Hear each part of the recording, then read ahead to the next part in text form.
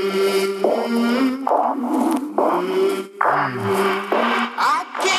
do I know what I think until I see what I say? There's dirt on my hands. Strong like a tree. The Green Notebook, carried by military leaders around the world. Within those pages are sweat, tears, triumphs, and the hard-won lessons of life. Lessons worth sharing.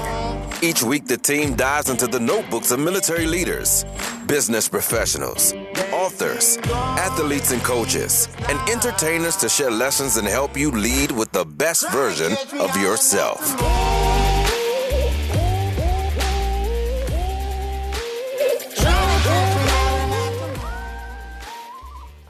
Hey, it's Joe here, and every morning before I crack open a book or sit down to do some writing, the first thing I do is brew an amazing cup of Alpha coffee.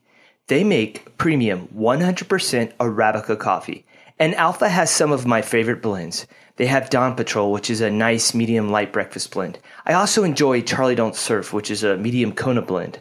And I even get to take Alpha coffee to work with me because they also make K-Cups. Not only do they have great coffee, they're a great veteran-owned business who has shipped over 20,000 bags of coffee to deployed troops. They also offer a 10% discount to members of the military and first responders. And Alpha Coffee has been an awesome company to partner with at From the Green Notebook. So taste the Alpha difference and purchase their coffee today at www.alpha.coffee or via Amazon Prime. Welcome to another episode of From the Green Notebook. I'm your host, Joe Byerly, and this week we're diving into the Green Notebook of British Army officer Lieutenant Colonel Henry Willey. I've always been interested in innovation in the military because at the end of the day, innovation is about solving problems with solutions that are different than what we were doing before. And what I've learned over time is that units that do this well are led by leaders who promote a culture that makes it okay to question the status quo. And questioning the status quo doesn't always feel comfortable because change is hard. And as I've gotten to know Henry over the last year and speak to people who've seen him in action, I couldn't think of a better leader in my military and his to talk about innovation. And I've learned so much from him in just a short amount of time as we've exchanged notes, as we both prepare to command organizations in our respective militaries. So I'll let Henry share his background with you, which he does in the interview. But if you want to hear more about Henry's ideas on innovation and technology, I encourage you to listen to a podcast that he co-hosted called Reimagining Defense, and the ideas that you'll hear in it are absolutely brilliant. Anyways, I'm really excited to share with you this special episode dedicated to the topic of innovation. So please welcome to the show my brother from across the pond, Henry Willey. Hey, Joe. Thanks very much for having me along. Henry, I'm really excited about our conversation today. You know, we've talked a couple times over the summer about the topic of innovation. And so before we dive into the interview, could you share with our listeners a little bit about your background? Sure, Joe. I'm just a simple soldier, really, commissioned into the infantry, into the Parachute Regiment in 2003. And then, like a lot of our cohort, rode that operational wave for the sort of early part of my career. And it was really as a squadron commander in 2015 that I first started thinking deeply about innovation and technology and digital and stuff. And, they say adversity breeds creativity. And the problem that our squadron had at the time was like, how do we get information out of an ISIS-held city? And at the time, I was reading a lot of books about startups and disruption and so on. And so we sort of started to ask ourselves provocations like, hey, how would Waze create an army of informers? Or, how might TripAdvisor give you a 5-star indicating of which buildings to target? And on the back of that, with a lot of luck, we came across a refugee from this city who actually had a degree in computer science from Colorado Denver University. And we sat him like shoulder to shoulder with one of our top targeteers and conscious of, this is a podcast. In about 5 weeks, they built an application that gave us insights and ground truth that was sort of unprecedented and allowed us to sort of conduct our first strike a couple of weeks later. And that image of seeing like a world-class user and a great technologist sat shoulder to shoulder and delivering something really made an impression on me. And it was on the back of that I basically wrote a one-page pitch to my boss saying, how might we improve innovation in defense by seconding to a world-class innovative company? And I was extremely lucky to spend a year with a sort of prestigious global technology company. It was 10 months in the UK, 2 months in Silicon Valley. And then on the back of that, bumped into a guy called General Sir Chris Deverell, who headed up our strategic command. And he said, hey, I'm setting up this innovation unit called the J-Hub. Would you like to head it up? And I said, I'm in the army. Yes, sir. And I did that for a couple of years. And then following that, didn't want to follow the herd to Staff College. So I went to a thing called the Army Advanced Development Program, which sort of teaches business skills, partners with McKinsey, which brings us up to about modern day where, like you, Joe, I'm on the cusp of taking command. Yeah. And also you did some time in Afghanistan recently, right? Yeah, I was hugely fortunate to spend time on General Miller's staff. I've got a little story to sort of weave in later about that. Hopefully it'll bring some of the stuff we'll talk about to life. That's great, which is how we first met. He told me that we have a lot in common, and so we should talk. And so I was great to get to know you. Now, you mentioned that you were working at something called the J-Hub. You know, for our listeners in the U.S. military, could you explain what that is, and then if we have an equivalent of that? Yeah, sure. So, British Army, in a sort of oversimplified way, there's sort of four big chunks: Army, Navy, Air Force, and then Strategic Command. And Strategic Command does a lot of the glue. So it does, the computers, the med, special forces, all the things that are sort of interlinked. And the J-Hub, and of course I'd say this, I used to head it up, but I think it's one of the best innovation units in Strategic Command. If you don't back your team, no one else will. And in terms of what it's closest to on the US side, it's probably, DIUX, or I think it's called DIU now. So the sort of the sweet spot that it's looking for in terms of innovation is dual use technology that can be put into what you guys call, the warfighter's hands at pace. But, perhaps the best way to describe it, Joe, is as I would if you were a sort of, a user, if you had come into where we were working and said, hey, what can your innovation unit do for me? And I'd say that, there's three things. The first thing is that we'll connect you with world-class technology and talent. The second thing is we'll fund and accelerate your pilots. And the third thing is that we'll use Strategic Command's innovation board to scale your pilot if it's successful. And, it's really important to have a concrete offer for the people that you're working with. We're so busy in the military, and you've got to realize that ultimately you are in a competition for people's time and attention. So having a concrete offer where we can go, hey, look, we're connected to 8 of the top venture capitalists in the UK and their portfolio, which runs into the hundreds. We've got $2 million a year to fund your pilots and a commercial officer that can guide you through the process. And hey, if the data is good from the pilot, we're going to co-pitch together in front of a 4-star and his innovation board, which sits every quarter. And if it's good, you're going to get the money on the day to be able to put into that project. Probably a final thing to just mention about it, to help your listeners visualize it. It was sort of a bit of a cultural quirk insofar that, we weren't behind the barbed wire in the military base. We were put out in a place called Aldgate East at the time in East London, in a WeWorks office. Everyone wore civilian clothes, called each other by their first names. And that just made it really easy for, those that we wanted to work with from the technology side to come and work with us. When you talk about innovation, Henry, I think about it a lot. And, I remember a couple of years ago, there was I felt like there was this big push in the U.S. military for people to be innovative, but it was kind of like, what? So I thought about this a lot. And I think there's in my opinion, there's big innovation with a big I and small innovation with a little I. And when it comes down to it, innovation is about solving a problem and bringing a solution that makes you more effective, more efficient. And so I think a lot of times we get lost on the big I, the big innovation, but there's a lot of stuff that we could do at the unit level, even if we don't have the backing of DIU or J-Hub, just to be innovative. So I guess I said all that just to kind of ask you, where do you sit on the definition of innovation? Yeah, Joe, completely agree with you. Ultimately, it's about getting stuff done and making a difference for the user. The actual definition we had for the J-Hub was capability into the hands of the user at pace. That sounds simple, but it's not easy, especially in defense. And it's worth just picking out a couple of words from that sentence. So in terms of delivery, we're not talking about invention here. The great test that General Chris Deverill sort of set to us was that an innovation will not be judged as success until it's in the hands of the user. I used to get really frustrated going around saying some of the great work that the scientists were doing, and you would say, hey, look, looking at this product, X, Y, or Z, and they were like, yeah, we've got something that can do that. I'm like, well, great, where is it? How come I haven't used it?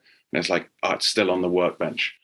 And so the speed at which we get something in is really important as well. Now, when you were talking about J-Hub, you talked about civilian clothes, you talked about going by first name. And so, what made me think of was this idea of a culture, an organizational culture. So based off your experience, what are some of the factors that need to be present for an organization to be innovative? Yeah, sure. So here's the first thing, like, you don't get to decide whether you're innovative or not. That's only a label that is reserved for users that they can apply to you. And in fact, I think the problem now is that innovation, even when I hear it myself, it sort of makes you sick in the mouth a bit because so many people talk about it. I think we should be much more about don't tell me, show me. Let's actually see what's going on. But to your point about what can we do, perhaps a few humble thoughts from the J-Hub, acknowledging that all models are wrong and some are useful, but I would argue that there are some tried and tested design principles out there that you see common to many successful teams that deliver value to their users. So one of the things, and we had these sort of written down, one of the things we used to talk about is like small team dynamics. So the actual, 10-person team that we ran, that was tri-service, there were different background and skills, and they were all in the same room together. And some of those people, what I would call the vital few, were absolutely instrumental in making a difference. And it's not, the male, pale and stale guys that, talk loudly from a sort of combat experience that make the difference. It's the people like, the finance officer and the commercial officer that can actually pull this stuff through. I think, when you sort of visualize trying to get stuff done in innovation, it's like a funnel. What people want to do is they keep wanting to do top of funnel stuff. Let's go talk to more technology companies and let's, go and play with more users. The actual bottleneck, the rate limiter is like, or is there a commercial officer that can actually help get that product to market? And the way I'd also sort of, look at this is the reason why, say, a special forces patrol is successful because it follows exactly the same principle of small team dynamics. It's got all the core skills, med, dem, dog, JTAC, you name it, in a small team that can have disproportionate effect. So that would be one. Another one, like a slightly cheesy line I brought back from my time in Silicon Valley is, your network is your net worth. Going back to that male, pale and stale thing, it's also about like diversity. So we were very lucky that we had these sort of 8 venture capitalists that gave us access into the market. And then very simply, you can do a lot of good innovation just by copying. We used to draft off their portfolio. And what I mean by that is you just ask them, hey, what are you investing in? What's caught your eye? And you got to remember these people like look at technology for a living. We don't. Got to have the intellectual humility there. One of our guys looked at 400 companies a year and invested in 3 to 4. Being interested in the sort of 3 to 4 that he looked at gives you a much better and a much higher chance of actually finding a decent technology that's going to make a difference. And then the final one I'd say in terms of what you can do and think about from a personal level is that old line of ideas are easy, but execution is everything. It goes back to that funnel point. You've got to look at what you're doing as end-to-end process and really focus on the basics of execution in order to make sure that you can deliver for the user. Often it's the boring but important stuff that makes all the difference. I really appreciate what you said about the network and the diversity of that network. I was just thinking back in units I've served in, there were times where we were faced with a problem and, it tended that there was a lot of combat arms officers in the room and everybody had the same way of thinking because we all had the same experiences. And then there'd be this quiet introvert in the corner who was maybe a chemical officer. And nobody ever really paid this attention to this person or asked him any questions.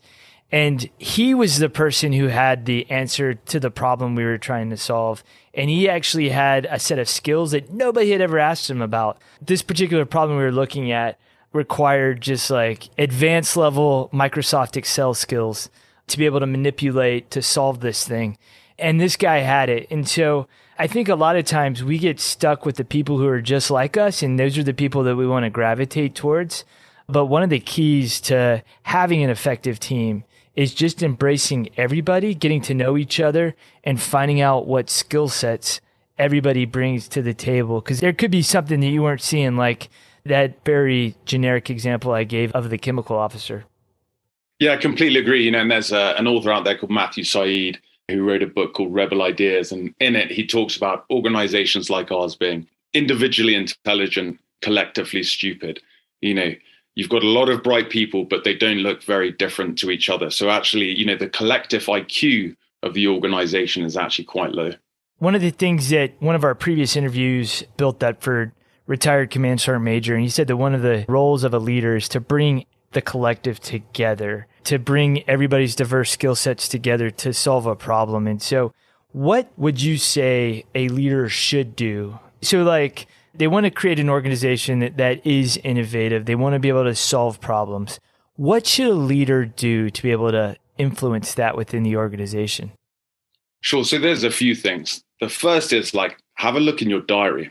Actually, how much time are you putting into trying to progress innovation in your organization? Hey, real quick for American listeners, I spent a lot of time overseas with my British counterparts. So a diary is the same thing as the calendar, the schedule. And if he says cookhouse, that's the dining facility. I'm just going to go ahead and preempt that one so I don't have to interrupt you again, Henry.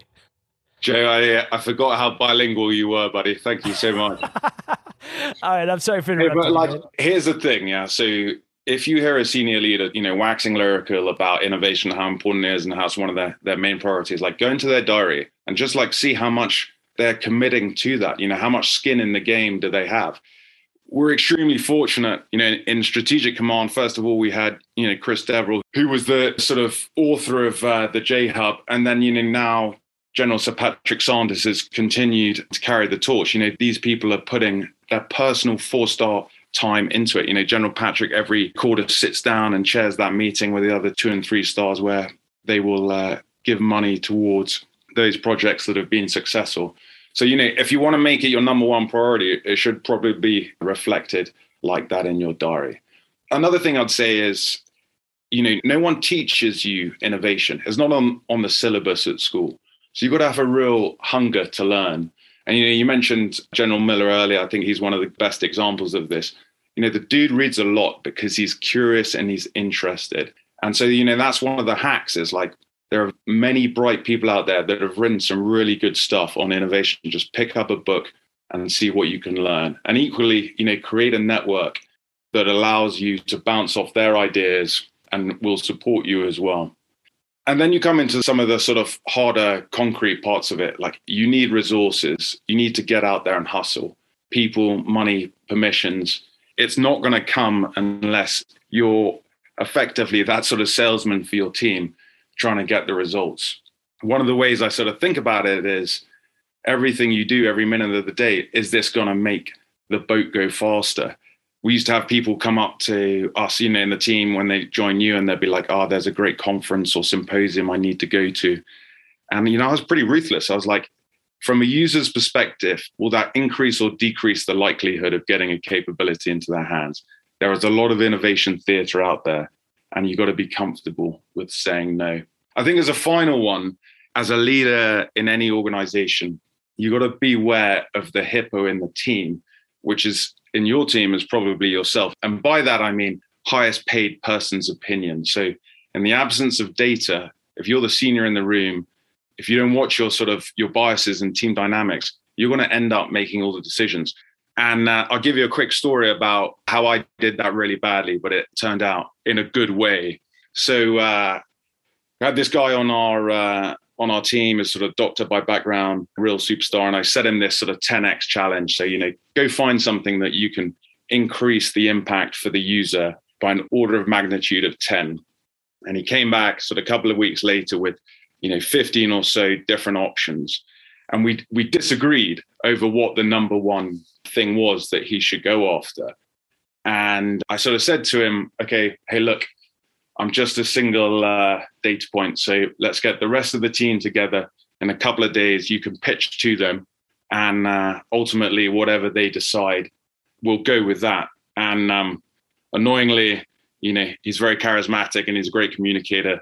And they all went with his idea over mine. And that idea, effectively, he set up this coding scheme, and he has, pretty much single-handedly increased the number of coders by 30-fold in defense. And if he'd gone for my idea, that certainly wouldn't have happened. So it goes back to your chemist story in the way. It's like, have the intellectual humility to realize that you don't know everything. And particularly, as you start talking digital and technology, there's often others in the room who are often younger than yourself who know a hell of a lot more about it than you do. I'd like to double click on a couple of things that you said and draw those out a little bit. Matter of fact, that phrase double click, I've always wanted to say it on the podcast, and I figured it'd be a good one to use in this innovation one. So you talked about General Miller, you talked about him reading widely. And I remember that, one day, there was a couple books. One, he was reading a book called The Great Influenza, the story of the deadliest pandemic in history by John M. Barry. Now, he read this before COVID, but as COVID started, becoming, more of a threat to the mission in Afghanistan, he went back and reviewed his notes. And what that was able to do was he was able to ask the right questions to get the right resources in play in order to mitigate the risk of that. And so, from that example, I learned about the importance of not necessarily reading things that are in your field, but reading widely and then being able to pull those things in, when you need them. Another example, he was reading about the building of the Panama Canal, again, naturally curious. And in that story, it talked about how once they focused on the housing conditions, the food, the pay for the workers, they were able to keep the workers on task of building the Panama Canal. But prior to that, the turnover was so high, they weren't making any progress. And so he was able to start applying that to the ANDSF at the time, the Afghan National Security Forces, and making sure that, coaching their headquarters to make sure that the pay was good. They were clothed, they were fed, they were properly housed, they were paid. Because he recognized that in order to make that institution institutionally viable, that was something that we needed to focus on. Less tactics, more of keeping guys there. And so, again, just this idea of reading outside your career field and bringing the ideas in. The other thing that you talked about was, I loved it, the term you used. Was it the theatric? Innovation theater. Yeah, innovation theater, because, we do that a lot. We will go to conferences. I've been in organizations where people will go to conferences nonstop because it feels good to talk about the problem, to admire the problem. But at the end of the day, it comes down to, is what you're doing making the boat go faster? Is what you're doing actually making progress towards your goal? Or it just feels good? You're not really doing the work. You're just talking about the work. So I really appreciate you bringing up that point.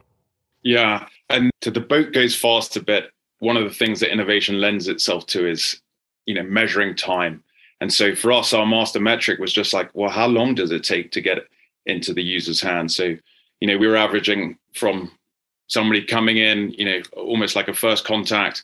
It was 9 weeks from that person stepping into the door to a pilot being with them, in their hands, and then 9 months to sort of contract being signed.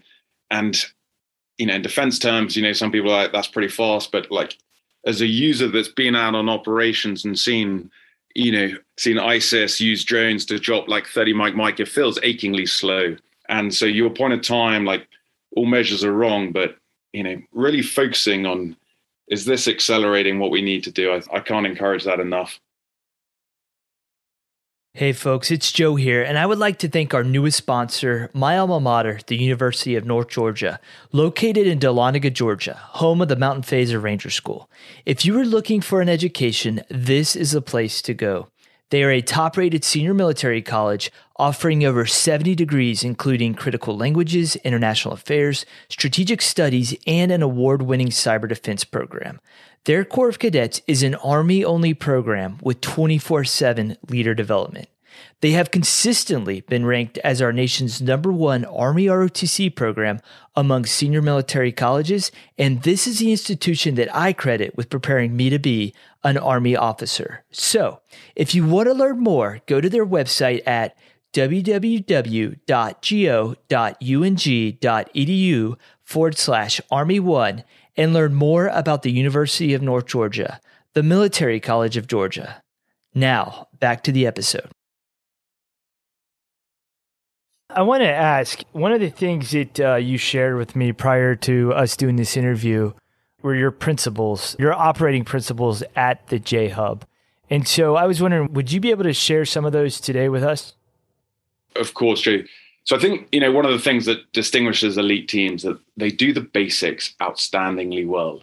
And, over the years, I've tried to use operating principles to be explicit about what those basics are. For the J-Hub, there are 8. They're on a single piece of paper. And in a way, that piece of paper is trying to cultivate the culture you want. I think leaders are, they're architects of culture. And that one pager is a sort of blueprint. And perhaps the other thing that writing it down also serves is that it forces you to think, take cognitive toil to chisel your principles into a few pithy sentences to decide what to leave in and, more importantly, what to leave out. Again, it's another exercise in focus and determining, what's important. And as you gave me a heads up that you were going to sort of ask me on these, I've actually pulled it up in front of me. So perhaps the easiest thing is just to read out a couple of principles, just to give you a flavor. Like the first one was deliver results. And it said, the last line of Commander Stratcom's innovation charter puts it simply, an innovation will not be judged as success unless it delivers capability into the hands of the user. And I went on to say, we exist to deliver significantly better solutions.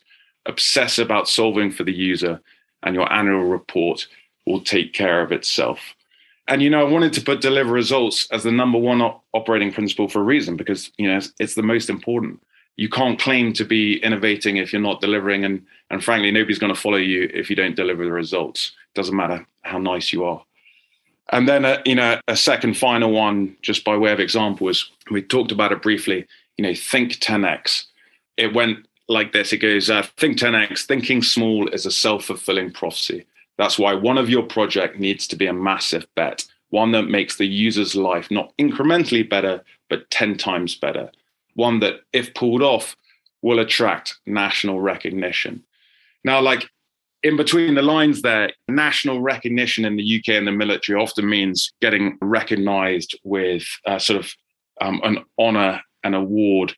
For example, they call it, one might be, member of the British Empire, and was hugely proud, during my time that we had 3 of our folk who were recognized in this way. They go to the palace and they get their award. And, this was a warrant officer that found some technology that reduced the speed at which we're communicating by half. This was a guy from the RAF who was just like a human Rolodeck of medical contacts that brought a sort of means of telemedicine into the way that we work, which ended up proving really valuable as we went into the pandemic. And then, James Coote, who I sort of spoke about, that did this coding scheme. And I just linked that final bit. The guys that did this, Dan Bird, Marcus, James Coote, you asked earlier about, how can leaders do innovation in their organization? I think it's really important to celebrate the success of the people that are in your team. You want to create an environment where if they come and join your team, they'll be able to achieve things that they wouldn't be able to do in any other walk of life in the military in terms of innovation. Yeah, I want to talk about one of your principles that just kind of really stood out to me. That was the obligation to dissent. I want to just have a brief discussion on that one, because I feel like a lot of times in military organizations, we get so stuck to the org chart, to hierarchy, to rank, and we're sometimes scared to speak up. So why is that one so important? Because ultimately, the only way that you're going to achieve innovation is by proposing something that is different to the status quo. And so, you've got to have the courage to say, hey, look, the way that we're currently doing business in this fashion isn't right. And hey, I think I've got a better idea. We're an organization that is in uniform and sort of made to be uniformed by design. And so having the ability to sort of break some of that mold with people that are prepared to challenge and question the status quo is really important. It also links to, what we said earlier about beware of the hippo, and the example of James that did the coding scheme. Insofar that the last sentence of that obligation to dissent principle was just 2 words, and that was challenge me. You got to be explicit with your team to ask to be challenged. And then more importantly, when they do, you've got to effectively thank them for raising that so that other people can see that, you welcome that challenge.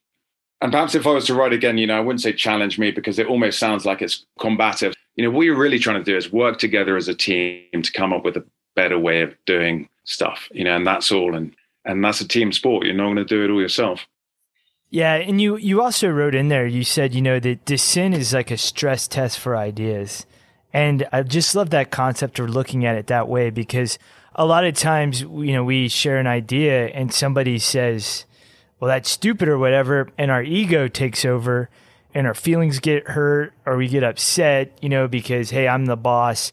Why won't they listen? But if you look at it as dissent is an opportunity to stress test your idea, it's making sure that that your idea is actually viable. Because I think the worst thing a leader can do is not listen to anybody, go out there and execute. And it turns out it was a horrible plan that nobody pushed back on. And so I really appreciate us diving into that one a little bit. Now, you mentioned that we're all uniform people that have to do uniform things. And in military organization, there is always a higher level of bureaucracy to navigate. Like everybody has a boss. So do you have any recommendations for leaders who, want to push their innovation forward, like how to pitch it to the boss, how to navigate bureaucracy, but something to push past that level that's sitting right above us? Yeah, sure. So I think that, there's a bit around a mindset and a method that allows you, and the sort of line goes, think big, start small, scale fast. And effectively, on method, what that is doing is that's pulling out of particularly, the software development world where they talk about minimal viable products. So, this is just a prototype. It's the smallest experiment that you can run to validate your assumptions on whether the thing that you're trying to bring to the user is useful or not. And by doing that, you're starting to sort of leave a breadcrumb trail of success, and those small successes are currency. And they allow you to go forward and say, hey, look, I've proven some success now. Going back to the point of trying to get people's attention, now can we talk about X or Y or Z? So to give you an example, the first ever sort of product that we took to users in the J-Hub was an open source intelligence tool. And it effectively had a very sophisticated bit of AI that scraped all the different open source platforms. And then when it recognized that an event was happening, it would shoot you a message and say, hey, this is kicking off. And I remember at the time when we spoke to the team and I said, right, this was on meeting the company in terms of think big, start small, scale fast. I was like, 30 days from this meeting until we have this capability into the hands of the user. This was our very first gig. And everyone's like, it's not possible. And it was just like sheer ruthless intensity of effort and focus. In the end, I had to slightly rechange the marketing from 30 days to 30 working days. But in the end, we got there. And that thing, going back to like delivering results, that gave us something to talk about.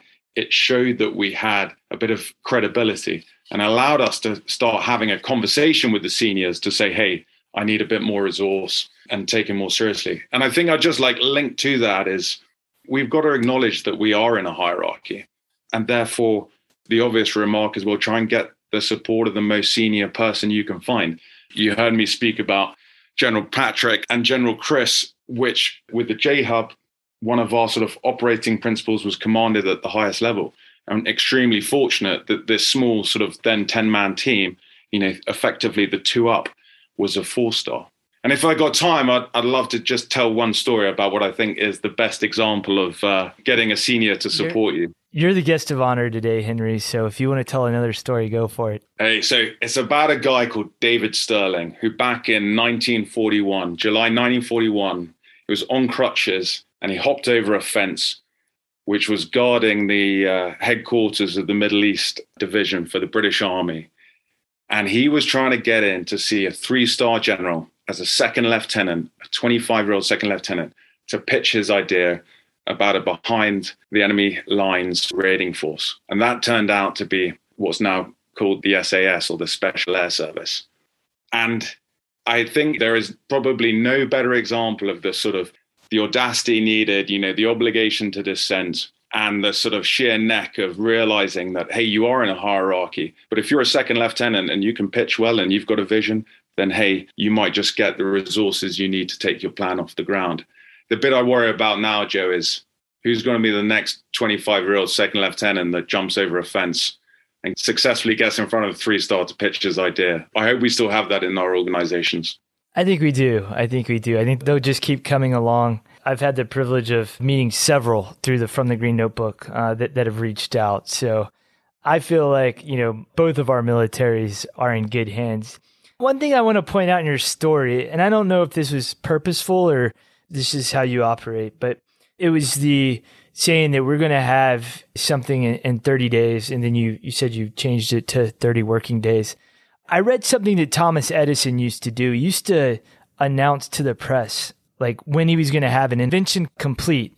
And in doing so, he gave himself a timeline to get it done. Like, that was kind of like the forcing function for him to set his mind on the goal. And so that's kind of what I do is I'll announce something.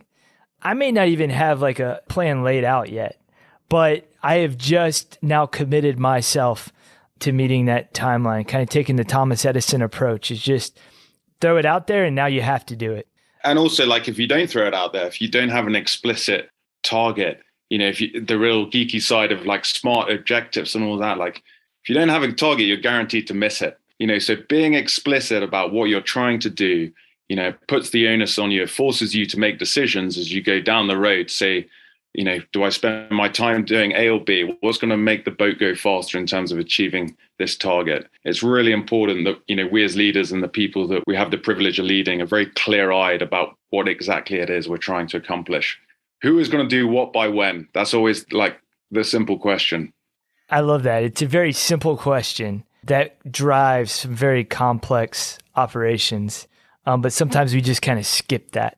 I think when we skip it, everybody ends up hanging out in the innovation theater. And all these things, Joe, to pick up on what you're saying, all this stuff is common sense. Here's where all the cliches come in, just because it's common sense doesn't mean it's common practice. Just because it's simple doesn't mean it's easy. And it's the discipline to do the basics outstandingly well, which for me, makes the difference. We just end the podcast right there, Henry. That was some wisdom. Okay, final question for you. You and I, we've both talked in the past and exchanged book ideas, and I know you're an avid reader. So, if someone's like, hey, I really want to understand this innovation thing a little bit better. I want to learn more about it so I can kind of adopt some of these principles and bring them into my organization. What are a few books that you would recommend somebody pick up? Yeah, sure. So, be sort of slightly controversial here. First of all, don't read any innovation books. Read some of the basic stuff that's really going to help improve your game. So, I give you a couple examples. Richard Rumelt, Good Strategy, Bad Strategy.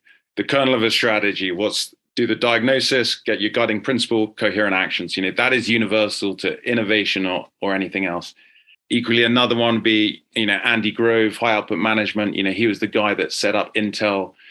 We were talking earlier about sort of targets and metrics. He's the sort of father of managing by objectives, or what Google now and a lot of the tech companies would call OKRs, objectives and key results. And then on the leadership side, good friend, and we've spoken about him, Joe, James Kerr, he uses the sort of story of the All Blacks to talk about leadership. It's not a book about rugby. It's a book about leadership. And actually, that was the Miller story I wanted to quickly tell you about. So in that, he's got a great line in there that the Kiwis have, which is called Sweep the Sheds. And that's at the end of every game, after all the sort of, they've had their debrief and all the players have walked out.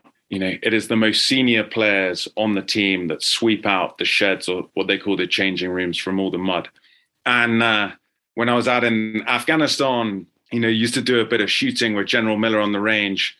And, at the end of the range day, there you'd see all of us and him, the 60-year-old dude down on one knee, picking up the brass, and, he'd look at you and he'd go, just sweeping the sheds. And I just thought it was great leadership by example. Yeah. Oh, that's a great story, Henry. I appreciate you sharing that. It's also an outrageous shot, which is really annoying as well. I know. I remember one time I was shooting and I was really proud of myself. I finally punched a hole in the target after months of him and the team working with me. But I had like 3 stray shots on there. And you know what shots he focused on. And so he was always pushing me to become a better shooter. So those were the non-innovation books, but let me just give you perhaps 3 things to consider on the innovation side.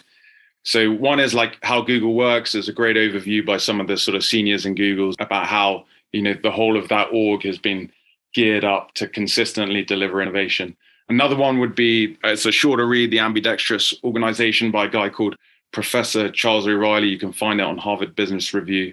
And, here he talks about the real dilemma for any organization, which is, how do you be ambidextrous? That is, on the one hand, how do you continue to exploit the current business model, deliver for today? And at the same time, how do you explore new business models that are going to disrupt the way you do things and continue to lead to growth? And then the final thing I just offer up is Anything and Everything by Steve Blank, especially 4 Steps to the Epiphany. We spoke earlier about they don't teach you innovation at school. It's not on the syllabus. In that book, there's a really clear process that talks you through how you can search for and then execute new ventures. Well, Henry, thank you so much for your time today. I know you're very busy getting ready for command. And then, I'll take command next summer, and then hopefully sometime in there, you and I are having a pint somewhere together in Europe. For sure, Joe. Come visit. Don't be a stranger. Thank you again for listening to another episode of From the Green Notebook podcast. If you enjoyed the show, please give us 5 stars wherever you listen to podcasts. It helps us gain visibility and the opportunity to help more people on their leadership journey. Also, make sure you check out our website at www.fromthegreennotebook.com. There, you can listen to past episodes, read leadership articles written by military leaders from around the world. You can sign up for our monthly reading list email where you can learn about new books that are coming out, and our Sunday reflection email that comes out every Sunday morning. Is really short. It's a 2-minute read, but I guarantee you it's going to start your week off on the right foot.